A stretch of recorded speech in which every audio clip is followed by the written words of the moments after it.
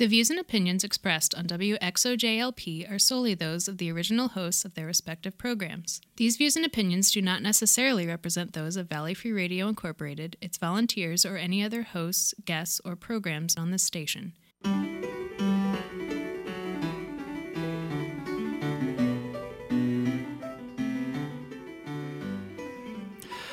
Hello, everybody. This is Stefan Ward-Wheaton, interim host, interloper, and sometimes executive producer of Civil Politics. That's where you're at on Valley Free Radio, WXOJLP Northampton, 103.3 FM, here with our usual stalwarts, Sue Timberlake. Yes. Yeah. Workmanlike, right? Yes, exactly. Always show up with the documents. And, of course, Dr. Roberts, John Roberts on the board. And Sorry, call me Justice. Justice on the boards and he's gonna keep on us our honest on our Justice. socials. And in speaking of social media and ways to talk to us, you can find us on Twitter at Civil Politics FM. And we have our Facebook page, facebook.com/civilpoliticsradio. You can email us, civilpoliticsradio@gmail.com. And, of course, you can find our blog, which has archive links of previous episodes at www.civilpoliticsradio.com. On Facebook and on Twitter, I believe, the hashtag Civil References is one you can use during the show to kind of collate the links and fact-checking that Genre will be posting. I typed something wrong when I was giving you the information. Oh. It is civilpoliticsradio@valleyfreeradio.org. Not there Gmail. you have it. Sorry, I have way too many emails that I keep track of. Same, TBH. So it's civilpoliticsradio@valleyfreeradio.org. Yes, there you have it, folks. So get at us. We are doing our usual roundup of news and politics and everything else under the sun that we can fit into an hour. Mr. Mike Dow is away this week. He will be back soon enough, our regular host. In the meantime, I'm manning this captain's chair, such as it is, as best I can. Welcome back. Thank you. By the way, it's we nice to missed be you. back. Yeah, we really missed you. It's been a few months now. Yeah, I think the last time I was here was for the 2018 midterm coverage. Yeah, so it was. Yeah, which was also pretty You fun are to a do. glutton for punishment, aren't I you? just can't get I enough. think that This week describes and that all week. of us. It really does. Because we do this show all the time. For free. For free. Yeah. Amazingly enough. Well, and it's been another banger of a week, hasn't it? Oh, headbanger. A headbanger of the week, for those of you who are more metallically inclined. The Mueller report is, I think, our big news, and one that we have to start with. So yeah, obviously this isn't. This is the redacted report that's available for the public, but Not the bar summary. This is the right. report itself. Yeah. Yes, the bar summary was released a few weeks ago and was the subject of much speculation and angst in certain quarters. But now it was just released yesterday, I believe. So we are Isn't still that amazing? It feels like a week already. It really does. Full disclosure, I'm still catching up on a lot of this. I've gone through a lot of the summaries and sort of quarterbacking analysis, and my thought is always to the political. So I'm if there are details in the summaries of the two volumes or elsewhere in the report that you all want to tease out, please do. But I think maybe we should start with the big picture, sort of where we stand and how this plays into what inevitably is the 2020 election, because that is, I think, the electoral and political kind of environment that this is taking place in is something we can't get past. So. Well, and Sue, you're our token Republican. We like to, trot you out so we can beat up on your party. As they say. What's your sense of how this kind of whole delivery of the Mueller report has been received in Republican circles, both Trump favorable and maybe less Trump favorable? Oh boy, what a big question. Yeah, putting you on the single spot person. a little bit. Well, I like Chris Christie, and he said something very intuitive about 3 or 4 weeks ago, in that while they might have been trying to actually conspire with the Russians, that they weren't organized enough to. Yeah, and that's my feeling. Yeah, and it's come to be somewhat true that Trump tried a lot, and his his own incompetence, I think, saved him well, from and the chief people charge. around him felt that they could basically ignore his direct orders. And right. So there's sort of the law and order part of me that says, oh boy, shouldn't they have quit and said, he just asked me to do XYZ, like the fellow that just took over Homeland Security. He piped up and said, oh, Trump just told me don't worry about doing something illegal, I'll pardon you. So it's sort of, if you're a law and order Republican, I think you have a lot of trouble with sort of the underbelly of this. And I did just want to say, sort of in the broad context, that you can get your own copy of the report. I know you can get it online, but the government printing office will print you out one in color, and it's only like $9. And so it's nice. a There's cheap charts in color. Yeah. Well, no, the redacts are in color and says what the different, why they redacted different things. The little explanations. Yeah. But anyway, so you can get that from the government. So you can get a framed one if you really love this so much that you want it in but your... you could get one that doesn't have... That would be more of a shadow box thing. Well, online, a lot of them have summaries by other people. It isn't all the Mueller report, and I want to read the thing for myself. All I really 400 I do. And I read the it. Reagan tax plan in 1980, and I read, the Warren report, and so I want to read it for myself. There are, I will post a link to PDFs. I did actually get a PDF of the actual report. Well, the one that he released was not actually searchable. So some company like CNN actually released a searchable version. Yeah, they converted back. They optically scanned it in. They that's where I got my version. So I can put up that link, and I can nice, and I can actually send you the actual file. So, But anyway, yeah, it's so an the interesting government read. printing office, they didn't even have the insignia up yet, and you could order it. Right. It's like they're so slow they haven't put the picture up that says the Mueller report. Yes. Yeah. So, your government at work. So, sort of, first of all, the law and order part really bothers me. It bothers a lot of law and order Republicans, I think. Just the Michigans and stuff that's clear. I mean, when you look at some of the report that I have looked at, it's really sort of scary about how the government's functioning. And so that's sort of the big takeaway. The other thing I would think about is, for Barr's history with Iran-Contra and all that, I think this dooms his reputation once and for all, because he did not do us a service by making that summary that was not reflective of, in my opinion, of the actual report. So it's sort of like you have a lot more sort of misinformation and process. There's a couple of things that we can talk about later, and I actually haven't been able to find them yet, but maybe we can see if they actually are in the report, because they're pretty important if they're in there. So just on a broad scale, I think a lot of Republicans are having trouble with what's actually in the report. Trump has turned on his own staff today.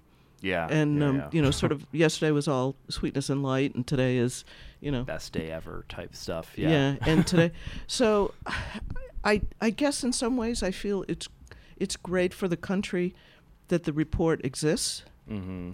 I hope Congress, who just subpoenaed it, does get an unredacted copy, because they need it, because they're actually the court system for the president. They're not. And so there's a lot of sort of moving targets with it, but I also feel very sad about what the Russians did and sort of what they did to the election. And I feel that we were kind of flat-footed, and I blame that a little bit on Obama. I was actually going to say the same thing. It was really clear. I think part of it was because President Obama wanted Putin and the Russians to play ball on the Iran nuclear deal.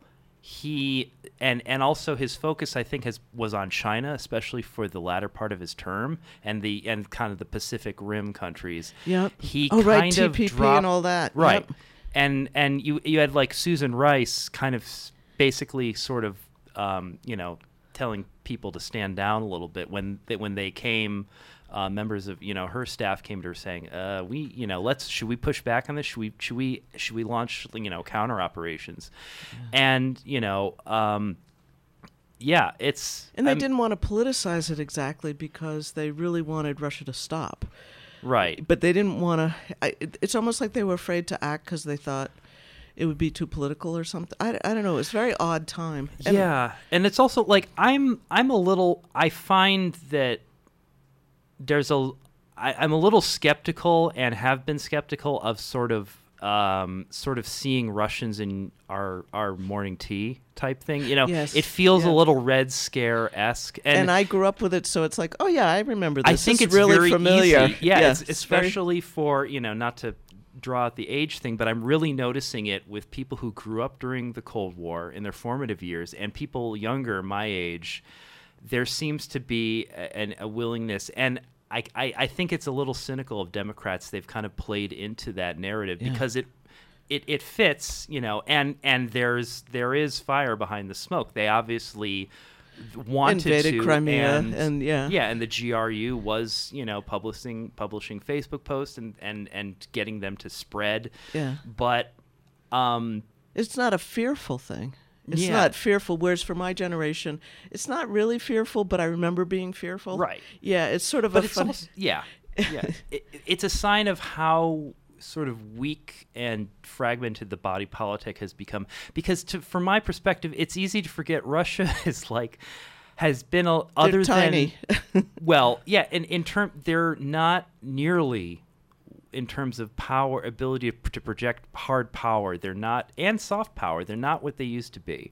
And they had been buoyed in the 2000s into this decade by the natural gas and oil boom, and they were able to ride off that. So that boosted their economy. But I think their ability they got really lucky. They got extreme. I mean, they ended up with a candidate in Trump who they found easy to manipulate and who's and who was willing on some level to. Oh yeah, I think it's clear that I think if he had been able to execute the deals like with the Trump Tower in Moscow, for example, that they talk about here, that he wanted to, he probably would have, and that would have served as leverage at the very least. And we may still discover there's a lot of money because none of that, a lot Right. of those records have not. Mueller couldn't get a lot of things that were encrypted or weren't volunteered or Yeah. and there's things that were done. Yeah. And So it's possible that there's still something out there, although I don't think the Democrats will find it, forgive me, because I just can't imagine Congress being able to be more organized than Mueller. yeah, I don't think, and not They don't in have the the next, tools, yeah. 18 months or whatever, Yeah. which is when they want to do it, before the election. Yeah, if Mueller couldn't get it, I think it's probably pretty hard to get. And yeah, and it's Or maybe it doesn't exist, I should say, but I think money has changed hands. I do. Oh, yeah. Well, and also this is kind of like, I suspect Mueller had to step very carefully, because when you get into where money is changing hands in politics, there's a lot of dirt, and and Mueller wants Congress to be able to. I mean, when I read this report, it's divided into 2 volumes. One is evidence regarding charges of collusion. Conspiracy, yeah. And there's another, basically, evidence of obstruction. Yeah. And I think now that the collusion part has basically, it's non-prosecutable, at least at the level that I think many were hoping it would be. No smoking gun, but yeah. Lots of circumstantial evidence and lots of sort of demonstrated desire to do on Trump's part to in his inner obfuscate. circle. Yeah. And the encrypted phones and stuff. I mean, that's the other part of this that, Right. that Kushner and company had. Yeah, it's such a clown show. I mean, it's a lot of this, especially on the obstruction side, we kind of knew already, and I think actually that is, in some ways, it doesn't give the punch that Democrats might have wanted, because a lot of he's tweeted about this, when it and Comey's previous testimony before Congress, he talked a lot about his role in this. So this kind of serves more as a summary of what's been happening over the last 2 years as this investigation has unfolded. And so I'm thinking that this puts Democrats in a difficult position, because we were talking about this before the show, the kind of insurgent tier of progressive Democrats, Alexandria Ocasio-Cortez, Rashida Tlaib for 2 congresswomen, and also presidential candidates in like our own Elizabeth Warren, have called for impeachment proceedings. Yeah.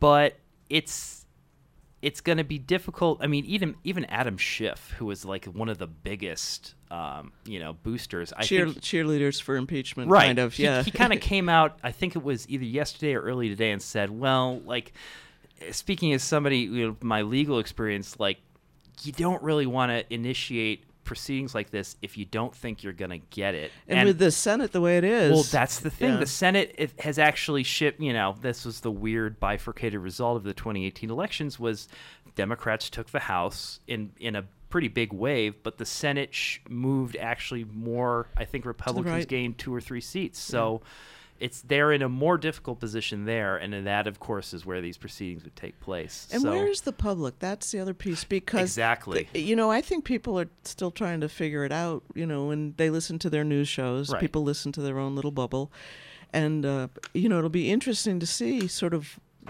does this just go away next week or the week after, or does something else sort of come out that motivates people, or are we on to the next? Because sometimes our attention span's pretty. Well, that's I mean, if that is absolutely clear, if nothing and Mitch else. McConnell will kill it if he can. Oh yeah, and he can based on the pure, even a large minority in the Senate could probably kill impeachment proceedings if they really wanted to, but having a majority makes it really, really difficult, short of a smoking gun. And the smoking gun isn't really here. And I think in some ways we're sort of immune to it because we keep hearing the same stories over and everybody's horrified 2 years ago. It's sort of like watching the what was the video, the Rodney King's video? Oh, that's what the prosecutors, the defendants did, the defending attorneys. They played the video over and over and over again till the jury, it wasn't as shocking. And it's like, oh my God, that's a tactic.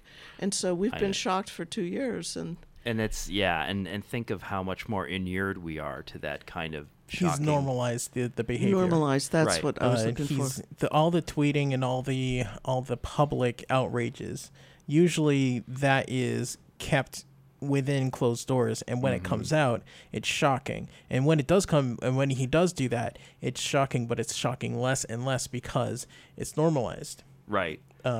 People get used to it. Like if you're a person that loves horror movies, like if you've seen the entire Saw franchise, by the last one, it's like, oh, some guy's thumb got cut off. Along with the rest of his hand in a shredder or something, and then me comes along like, oh my God, that's just what happens. Which it might be a strategy. I don't think it would be a strategy. It just is how he is. Probably. It's just how he is and how it works out. Honestly, read it. I mean, I went through the whole thing, both summaries last night. Jesus, but from the way you for sending those, by the way. Yeah, sure. So the takeaway from his behavior is that he acts, like everybody knows, he acts like a mob boss. Not a good one. Not a very good mob boss either. Well, not like in profit, but he ain't got caught yet. Wow. So he's never been in jail. True. He's never had an overwhelming fine. He's gone through bankruptcy like 50 times, and he's still rich. I think it's 5, but yeah. Thank you. Thank you very much. I thought it was like 6 or 7. Is it 6? It might have been 6. I think it was 6, but still, it like more than usual. The average bear. Yeah. And he's still out there stealing picnic baskets. He is. So yeah. Hey, boo boo. Yeah. Yeah. I mean, that's the thing. He has normalized it. I think he's what he does, normalizes it in his life, and then when he does other crazy stuff, it's not as bad because people around him are like, yeah, I guess. Yeah. You know, they're just exasperated and they're like, fine, you know, and that has that way of thinking and the way that he's acting is just on a national stage now, but it's the same thing. You said that there are some Republicans, and I hadn't heard what Romney said, but I'd heard that he'd said something. Yeah. And, you know, I think there are people that have a lot of feelings about sort of how bad this looks. Well, this is also kind of my I'm sort of interested to see if a anti-Trump or Trump sort of critical caucus emerges. Well, Weld is running. Governor Weld is running.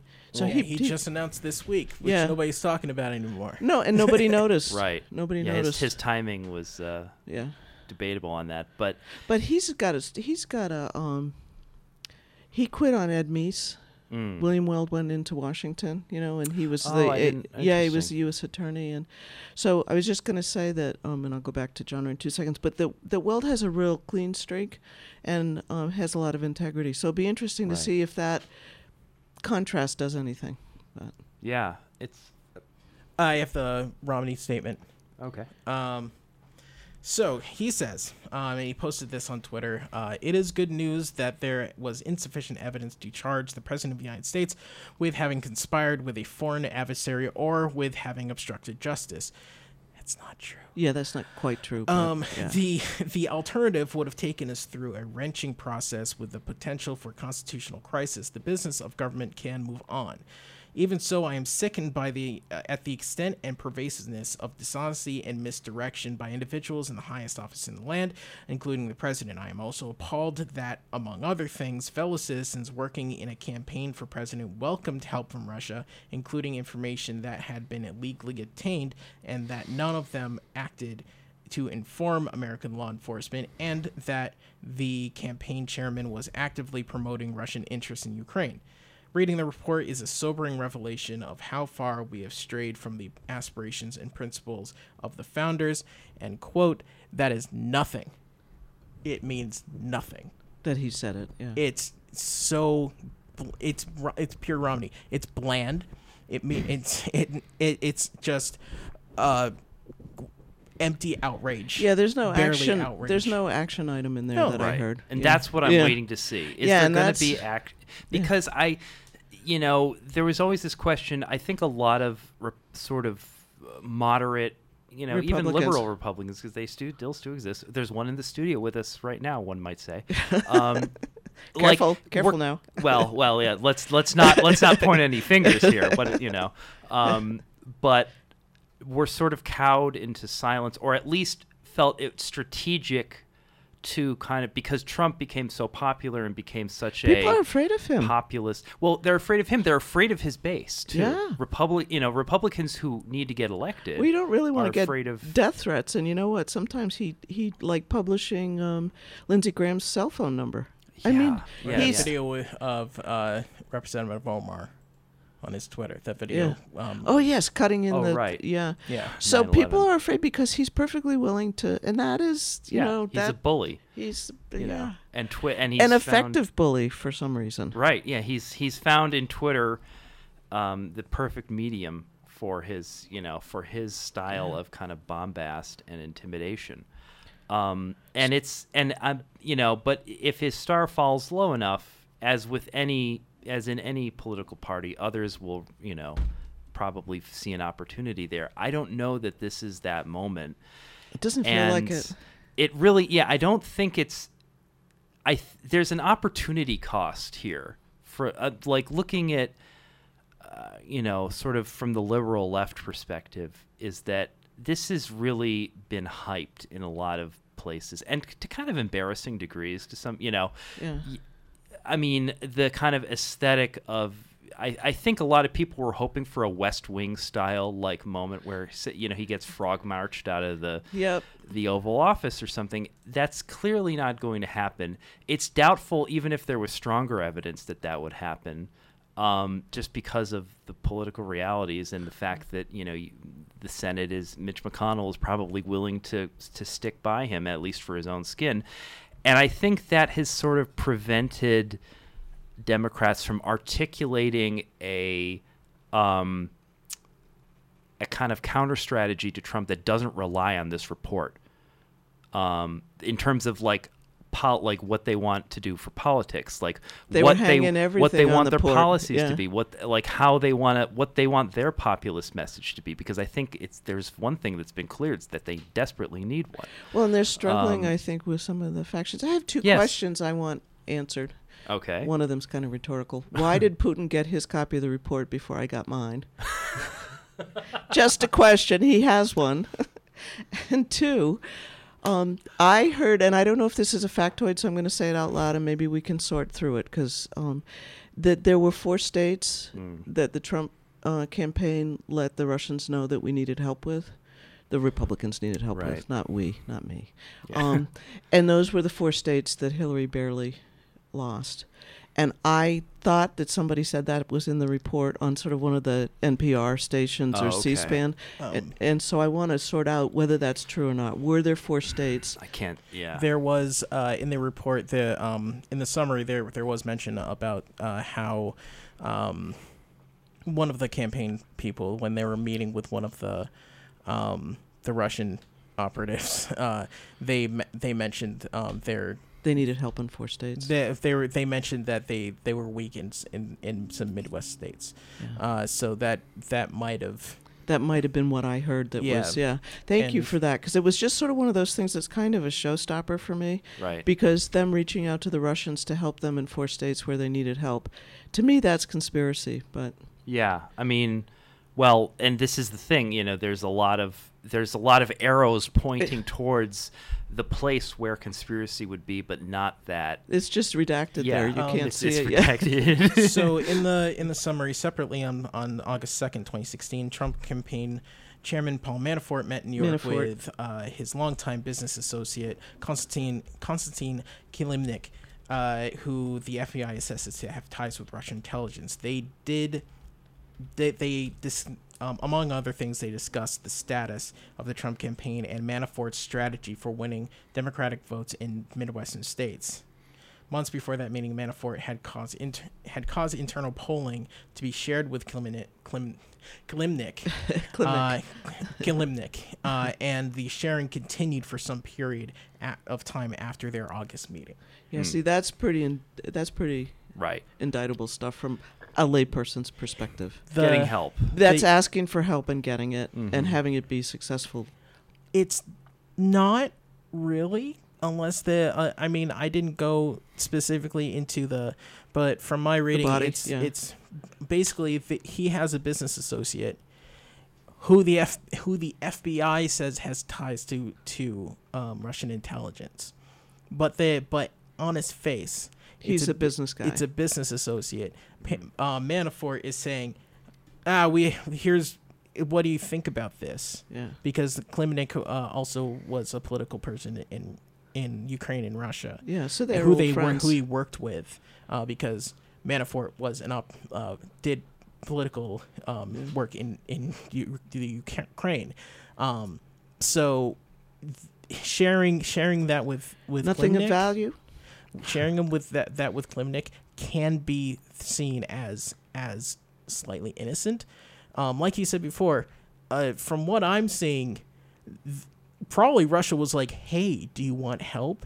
And the Trump campaign was like, "I like ice cream," and then that's pretty much it. Like they probably were offering help, and they just didn't pick up on it. That's just why. That's what it seems like to me. Yeah, and see, I think they obscured and obstructed and didn't respond to questions. And and the way that Trump's pretty good at it. Yeah. One thing is the way that Trump communicates is he doesn't give directives. He never finishes the sentence. Exactly. No. Brilliant. No. Yeah, part of me thinks that's just him, the way his brain works, but maybe it's also a learned tactic because it's kind of salesman-esque. It's like, you just kind of riff and you don't say anything that you can be held to. Saturday Night Live, I can't think of the character that always never quite finishes her sentence, but Yeah, it could be. That is definitely a learned way of speaking, and that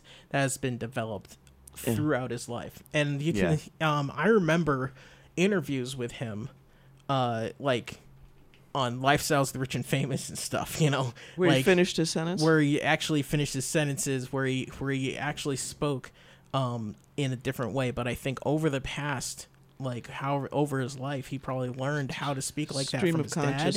He probably figured out how to speak like that with his cronies and everything like that, and that now we're here. He's like 70. Right. He's 70 or 77, 6. I mean, he's up there. I don't remember. He's in his 70s, so that's he's older than Hillary by 2 years, I think. Yeah. So so he's like 72, I think. Yeah. But it doesn't matter. So that's ingrained in him right now. Mm-hmm. That's how he talks now. Well, in real estate moguls, you never use your own money, and he does that to a T too. Oh yeah. Well, it's also like when you're prosecuting drugs or something. Usually, the kingpin isn't going to be in the same room because they'll have there's their no underlings connecting. do it. Yeah. And they'll go legit. Right. We're coming up on a break. Oh, but, net neutrality. Well, we've got a bunch of things to get into, but after in the second half of the program. But first, we've got to do some brief station announcements and keep the FCC happy. So we'll be right back on Civil Politics on Valley Free Radio. This is Ruthie from Pedal People with a public service announcement. If you frequent downtown Northampton or Florence and you pass by the recycling and trash bins on the street, the public ones, I'm here to let you know that cups are not recyclable. No plastic cups, no paper cups, no styrofoam cups, no clear cups, red cups, blue cups, yellow cups, no insulated cups. Because if you put cups in the recycling bin, it means either I pick them out or someone at the sorting facility picks them out in Springfield, or it contaminates the whole load too much that the whole load is considered trash. Or if you can just bring your own cup altogether and not have disposable cups, that'd be even better. Thanks for listening, and thanks for your cooperation. For the best in electro, new wave, funk, and dance, tune into Subculture, Friday nights from 8 to 10 p.m. Listen from your computer, iPad, or phone by tuning into valleyfreeradio.org. Subculture, Friday nights, here on WXOJ. I'm Rachel Maddow with the Pioneer Valley Planning Commission and the Franklin Regional Council of Governments for Valley Free Radio, reminding you that legally bicycles are vehicles and bicyclists have the same rights and responsibilities and should observe the same rules as motorists. For more information on bicycle rights and safety, go to www.massbike.org.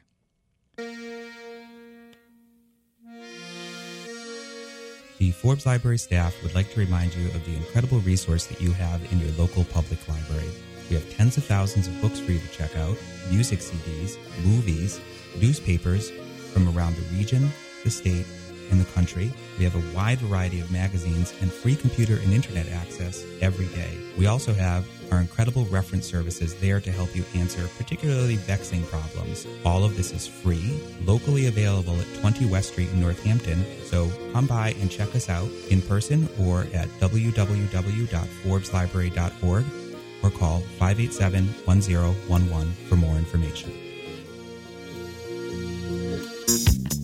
Wednesday evenings at 7 p.m. Join me, DJ Vinyl Scratch, on the warm heart of Africa. From Cape Town to the Congo, Marrakesh to Mogadishu, and to the New World and beyond, we explore the best in pop music from Africa and the Afro diaspora all across the globe. Once again, that's 7 to 9 p.m. every Wednesday, only on Valley Free Radio.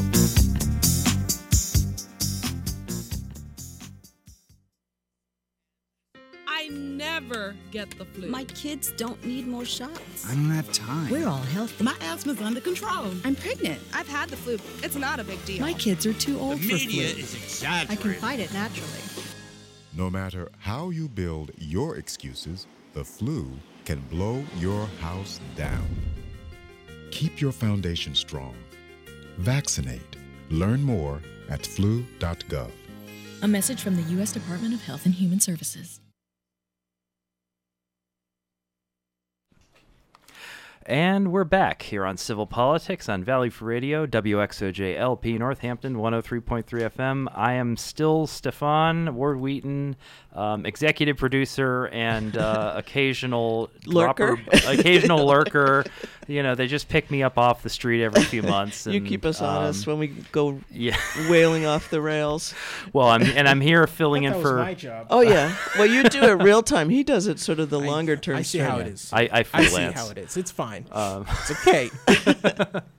Justice on the boards, and Sue Timberlake here filling in weekly, representing my Republican Party. Yes, exactly. As our representative of the rightward side of things, we've been.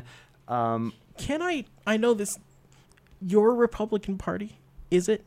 Is it Republican? Well, we're no. Is it your Republican Party? Yes, it is. Okay, it was an interesting turn of phrase. I was like, it is because it's changed a lot. Oh, it's very fragmented, and there's we have our share of crazies. Okay, one might even be at the top. Way of looking at it. So I just want to. Sorry. Yeah, we like to get you on the record so often for that. Oh, is that going to replay over and over? Well, we do have a replay every Monday at 4 p.m. Yes, we do. On Valley Free Radio, and if you go to civilpoliticsradio.com, there will be a streaming podcast and links to the podcast where you can download of this episode that you can play over and over and over again, Sue. To your heart's content. Oh, yes. There's going to be a sound file. Maybe someone wants to make a supercut. I don't know. I'm gonna have to disguise my voice from here on out. You know, that might be a thing that someone could do. See, that's what Trump does. If any of us move on to run for office or assume doomed. a public life after this, there's going to be so much good stuff here. I can't wait. Totally doomed. No. But we, perish the thought. We spent the first half of the hour talking about the Mueller report. I'm sure one of many installments on this show and many others. So, if you haven't quite gotten your fill, just stay tuned. Next week, I'm sure there will be more. Yeah. And you can, quick reminder, we are at Civil Politics FM on Twitter, facebook.com/civilpoliticsradio. And you can also email us, civilpoliticsradio@gmail.com. And again, civilpoliticsradio@valleyfreeradio.org. We've got that fancy VFR-branded address. It's all right. I'm a little too into my notes. I'm Ron Burgundy over here. And www.civilpoliticsradio.com again is that blog link where we have those past episodes. So get at us at all the ways you like. And if you have a question for next week, we'll try and answer it if we can. So sure, if we can, or at least we'll put our minds together and see what the.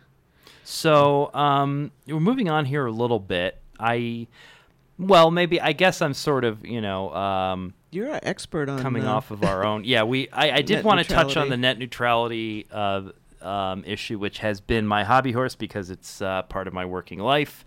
I work with Free Press, an organization that concentrates on consumer advocacy in media policy and tech policy nationwide. They're based here locally in Western Mass. And, of course, I speak for myself, not as a representative of Free Press, but I do work quite a bit on net neutrality, and it's an interesting issue of mine. There's a big breakthrough this week, and it got sort of swallowed up by the end of last week. Last week. Essentially, a bill in the House authored by Mike Doyle of a representative from Pittsburgh, Pennsylvania, who's been quite a champion of this issue. This bill seeks to reinstate the Title II rules, as they were called, which were the rules that classify internet traffic and internet communications as protected as a de facto public utility, not as an actual utility, but receiving the same protections as, for example, telephone calls and other older forms of communication under the 1934 Communications Act. These are the protections that were voided by Ajit Pai's FCC back in December 2017, and this bill is the first breakthrough that the pro-net neutrality side, including me, has had to get those protections back. And this bill is critical because it not only reinstates those protections, it actually reinvests the FCC with basically powers of the cop on the beat for overseeing and regulating telecommunications companies that handle internet traffic and that vend out internet service to as ISPs, Comcast, Verizon, AT&T, etc. Which when the FCC voided those protections, they also basically kind of threw their hands up and said, "Well, we're not gonna regulate this. This isn't really our bailiwick." Which is absurd. It's the Federal Communications Commission, but that was their argument, and they kicked it over to the Federal Trade Commission. So no one really regulates it exactly, right? Well, right. This is the thing. It leaves it. The FTC, where it ended up, also said that they didn't want to do it, and that they weren't prepared to sort of take on the scope of duties that it would require. So it leaves it in essentially kind of regulatory limbo, which is great. Companies love this. They love it, don't they? Yeah, that's an ideal situation. But if this bill was passed, it passed in the House. Obviously, it moves on to the Senate now. If it was fully passed as an act of Congress, it would supersede any decision made internally by the FCC. So the FCC would not be able to do what they did already once again, and again decide to sort of offload that authority and those protections. Because, of course, Congress would decide. Right. Yeah. Congress, according to the Constitution, has higher, basically outranks federal regulatory agencies. So it's a great, it really is kind of gets everything back that we wanted and needed.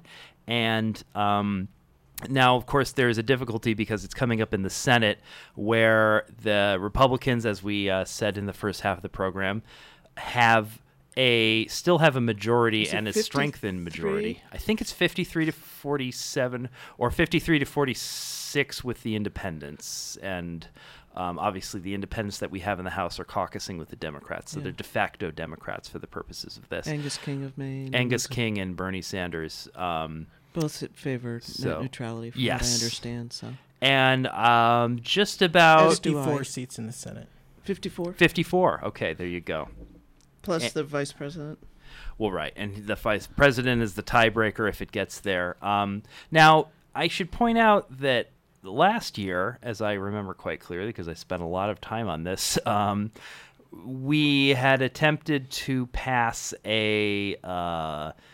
what's called a Congressional Review Act measure, which is Congressional Review Act is a mechanism, to recap for folks who are new to this. It's a mechanism that I think was created in the 1990s as a piece of legislation that allows Congress to essentially call balls and strikes, if you will, on what regulatory agencies, federal regulatory agencies do.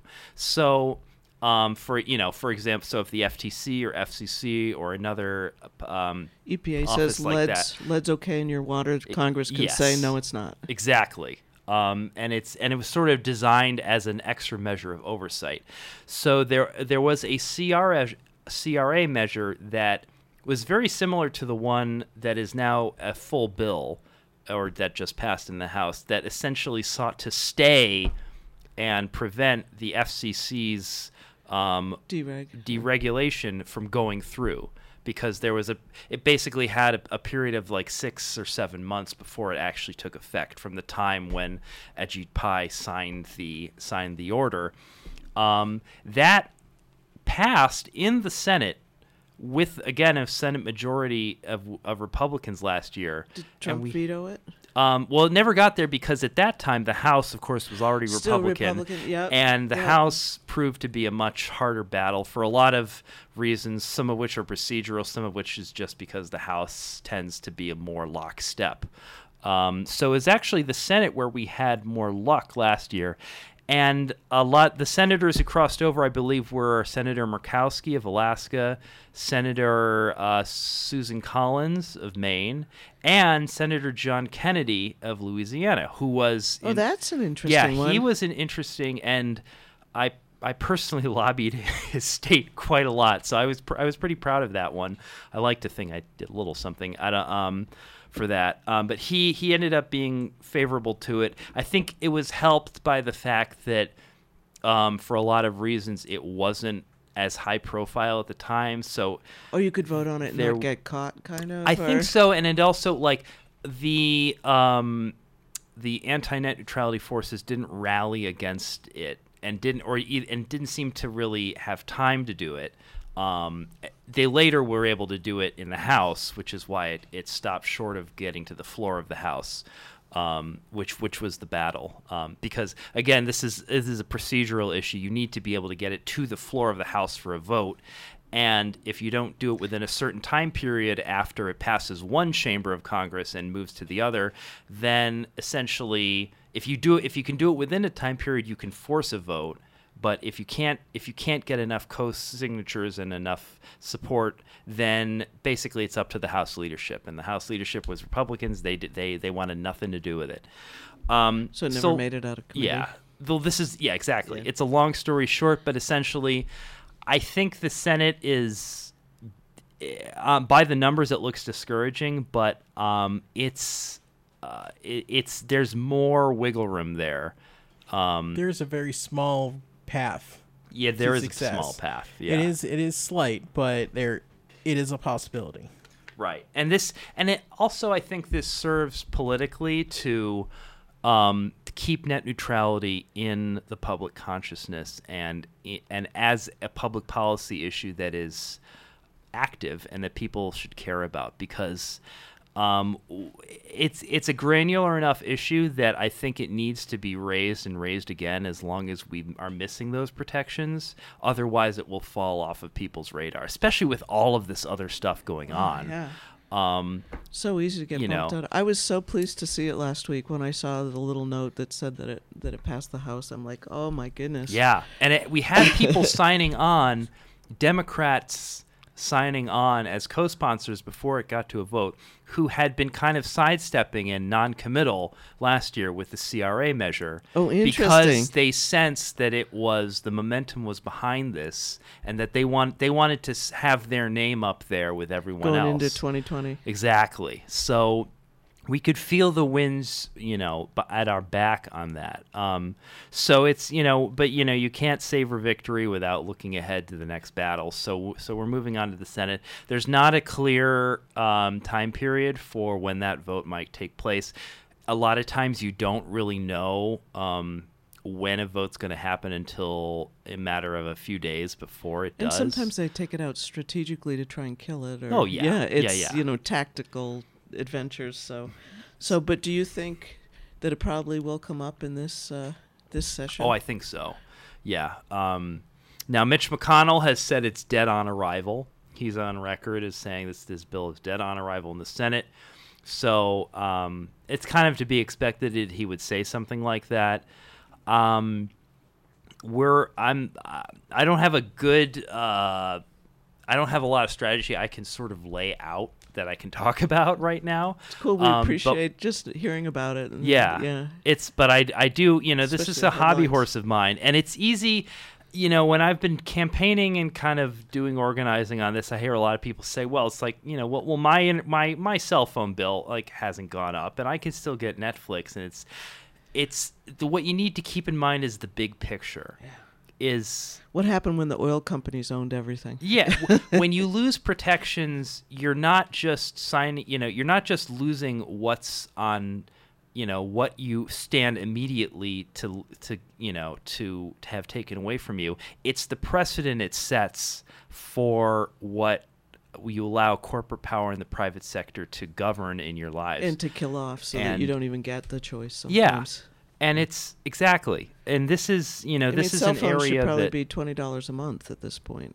If really, you really did the math, we're internet traffic and broadband and mobile technologies like 4G, 5G that are coming in they're developing at such a quick rate that it becomes difficult for Congress or for other legislative bodies to kind of formulate really detailed legislative proposals surrounding Especially them. when you have a lot of old folks. Yeah. Forgive me for saying that they just don't understand how different 5G is and how it's important, and Right. Or why broadband. Yeah. Some people are saying 6G, which doesn't exist. I'm I just want like- to say that doesn't exist. No, it The doesn't. president said that it doesn't exist. And also, Okay. like, don't get too excited about however many Gs there are, because there's always limitations with mobile technology. How far it goes is the limitation with 5G. Right. Yeah, And it's I'm short a and little dense. old-fashioned. I trust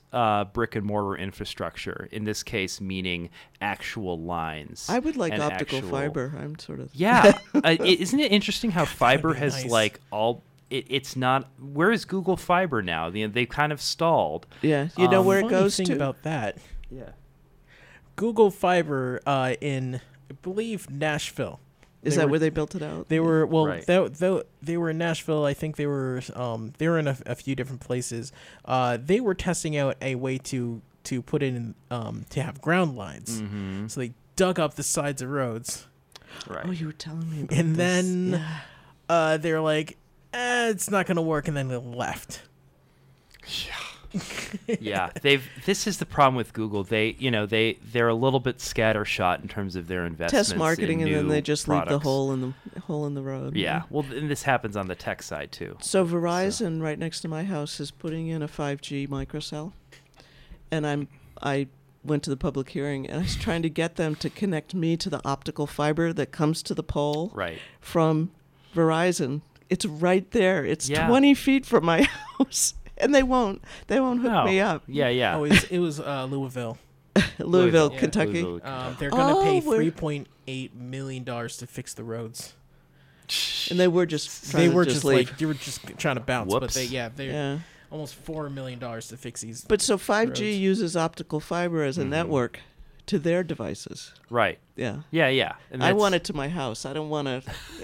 Well, and here in Northampton, And I'm in Northampton. Oh, right. Well, but this is also why municipal broadband networks are an excellent local alternative and kind of and ways for local communities to exercise their own power and agency. And a lot of towns just around here Are really thinking, pushing yeah. ahead. East Hampton, my friend Tom Peake, who's been on this show, has been really one of the people at the forefront of trying to get East Hampton to.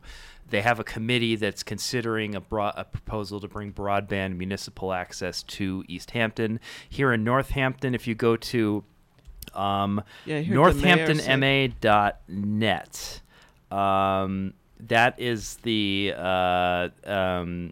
portal for and kind of site where the Northampton Community Network organizing is happening And to they're try to thinking bring the it same here. thing. Yeah, and the cities and towns that had their own electric departments, they actually, some of them have done it. Yeah, but it's Holyoke has the Holyoke. Oh, right, they've got their own electric, the hydro. Yeah, it's powered. business only, and I think it's limited, but it at least serves as a infrastructure template. Yeah. And you can build it out if you have it. And Whip City Fiber in Westfield is actually they've done a really good job of it. And again, it's limited. They're building it out slowly, but the proof is in the pudding, because you end up being able to negotiate better rates for higher service, and you can basically require net neutrality. You can be the steward of the actual bits. Yeah, You can say, no, we're not going to accept the artificial throttling or tiered services. Yeah, the city can put in dark fiber and then subcontract with somebody for content, and you put it right in the contract. And Right. It's a very interesting time. But man, what an expense for cities and towns. It is. That it's a big lift. It's a heavy lift, but Yeah, it's really it's gonna important, I think. Well, right, and in the absence of action on the state or national level, I think cities and towns do kind of need to lead the way sometimes. Yeah. Now we're coming up on the end of this show. It's whipped by quickly. And we didn't even talk about Bernie on Fox. I know. There's a whole other Save that one for whole other next realms week. of politics. So, anyways, it's great to be back. I've definitely enjoyed. Come back early and often. Chewing the fat.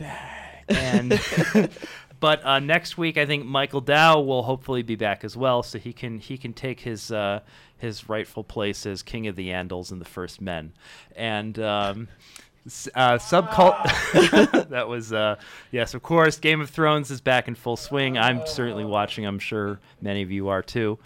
Subculture with DJ Wendy is up next here on Valley Free Radio, so stay tuned for that. Thanks for joining us here on Civil Politics every Friday from 7 to 8 p.m. on Valley Free Radio. And thank you, Stefan Ward of the Wheaton. It's good to be here to represent my house tonight. But yes, it's have a great week and a great life, as I say in my other program. And good night. This show is part of the PlanetSide Productions Network. For more information, please visit www.planetside.pro, and thank you for listening.